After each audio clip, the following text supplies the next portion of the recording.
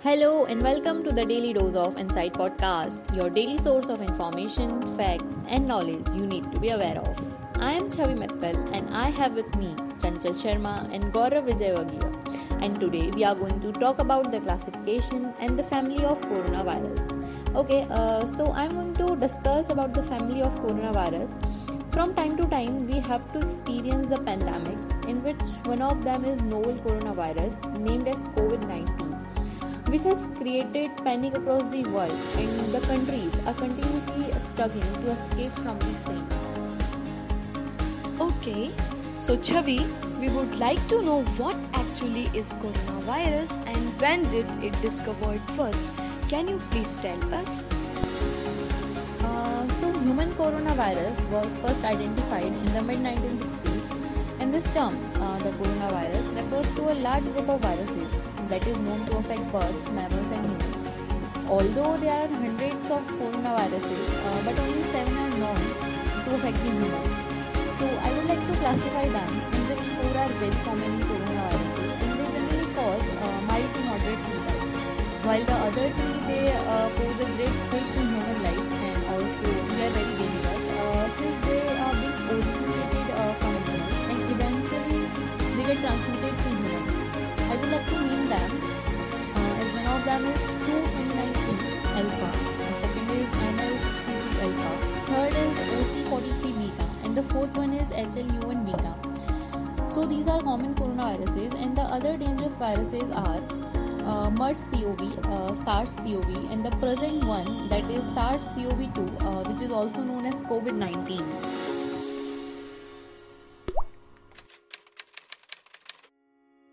The World Health Organization was informed of an outbreak of pneumonia of unknown cause detected in Wuhan, China on the 31st of December 2019. Today we know that the infectious agent was a virus of the coronavirus family which was named SARS-CoV-2 that causes a respiratory disease termed COVID-19.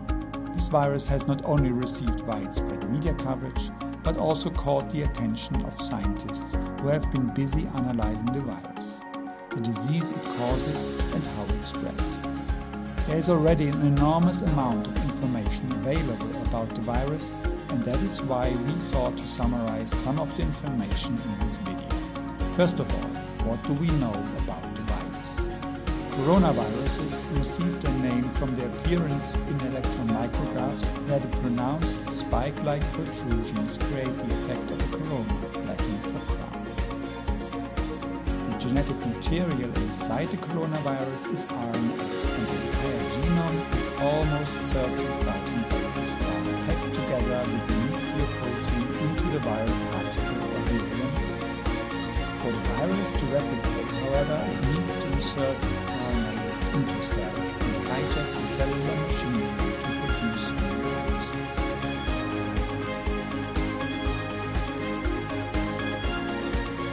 On its surface, the virion contains 3 main proteins: the envelope, the hemagglutinin esterase, and the spike protein. These are embedded into a lipid bilayer. The large spike protein is responsible for the crown-like protrusions, but it also recognizes the corresponding receptors on human cells called ACE2. Protease ACE2 mediates the cleavage of the spike protein, which then releases an epitope enabling the subsequent fusion of the virus with the human cell.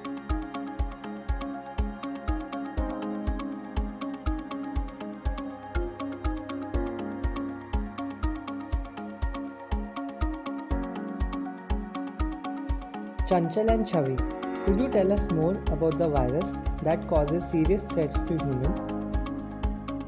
Yeah, sure.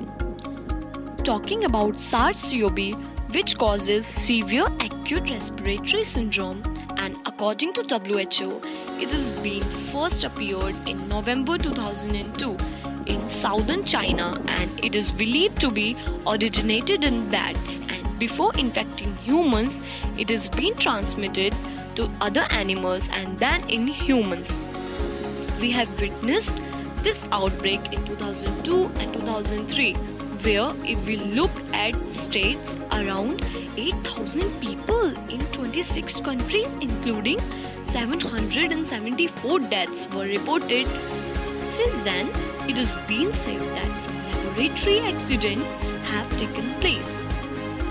Now, coming to MERS-CoV, which causes Middle East Respiratory Syndrome, which was emerged in 2012 in Saudi Arabia, whose initial cases were later traced back to Jordan, and this virus is said to have emerged and contracted from camels. In this outbreak, more than 2,400 cases were reported in 27 countries. And also in 2015, 186 new cases and 36 deaths in South Korea was reported as well. So Chavi, this SARS-CoV-2 or COVID-19 is a novel coronavirus. I would like you to walk me through some more information regarding what's so new and different about this virus. The novel coronavirus or COVID-19, it has a close resemblance to SARS-CoV, which has been appeared in Wuhan, China in late December after health officials noticed an increase in pneumonia cases, and that too with no known cause. So it is more infectious and it easily spreads on people. Although SARS and MERS have higher fatality rates than COVID-19, but it has done a huge damage globally and also infected around 6,094,621 humans worldwide, which is a quite big ratio. Despite being having lower fatality rate, it still outweighs SARS and MERS and transmits more easily than SARS. Also in COVID-19, the amount of viruses or viral load is higher in nose and throat of people, whereas the viral load of SARS peaks much later in the illness. So it is being said continuously that this virus may have been contracted from pets, but its source is yet to be identified or yet to be known. It is a new strain and it's completely unfamiliar to our immune system as well. And notably, a long incubation time was reported to be associated with SARS-CoV-2 infection, or we can say COVID-19, which leads to screening or control policies. Other factors of this being novel could be its structure or its pathogenicity as compared to other beta coronaviruses, which might have increased the efficiency of the spread of SARS-CoV. So still it's unpredictable of what could be the reason of this virus being so new or different.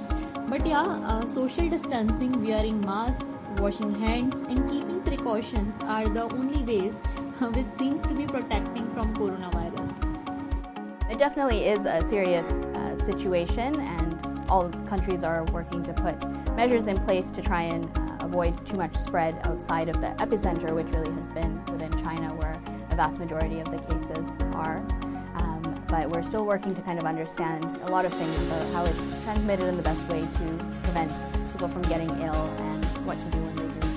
We've been fielding a lot of questions from parents and families who are understandably concerned by what they're seeing in the news and wondering what that means for them and their children. Right now, we can say in the United States, the risk to the general public is extremely low. In fact, when you compare it to influenza, which is we're currently in the midst of flu season here, that really is what people should be most concerned about in the United States right now. Gaurav, I would like you to please tell us about how long will it take to discover a vaccine of COVID-19? Since the outbreak took place, we get to hear many things related to vaccines. There are many countries claim that they have successfully made the vaccine of coronavirus, and they are performing trials among animals and also on humans.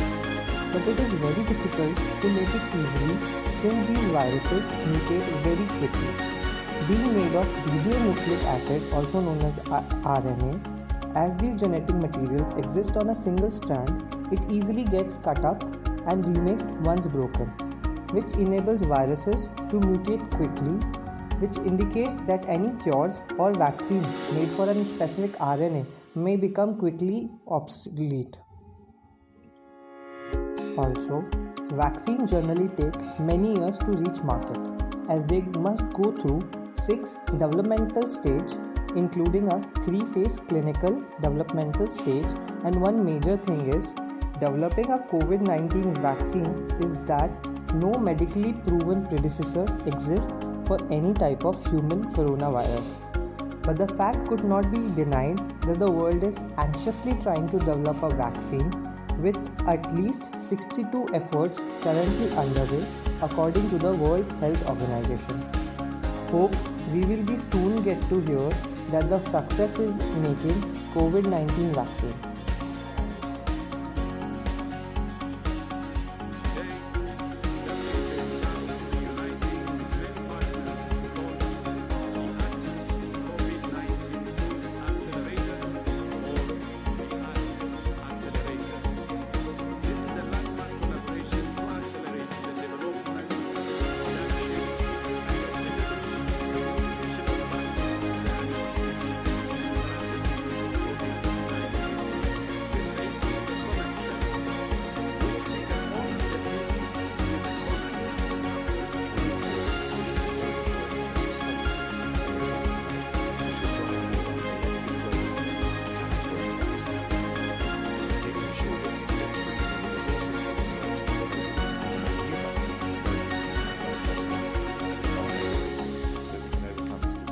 We need to develop a vaccine.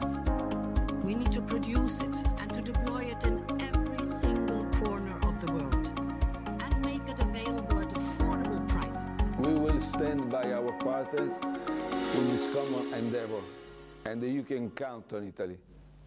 Together, we'll make it. We must commit to a system of fair global access, because as long as the virus is active somewhere, we are at risk everywhere. Norway supports this unique collaboration. Many of us will know that Africa is extremely vulnerable to the ravages of this virus. As Africa, we are pleased to be part of the global effort. Malaysia is fully committed to being part of this time-bound effort. In order to counter COVID-19, we need vaccines, effective treatments, and fast and reliable tests. We need them soon. And most importantly, everybody needs them. So thank you so much, guys, for joining us today. I'm sure our listeners have hopefully understood and must have got insights regarding this whole scenario of viruses as well as COVID-19. That's all we have for you on this session of the Daily Dose of Insight podcast. Join us again on Saturday for another edition of the podcast. Thank you. Bye.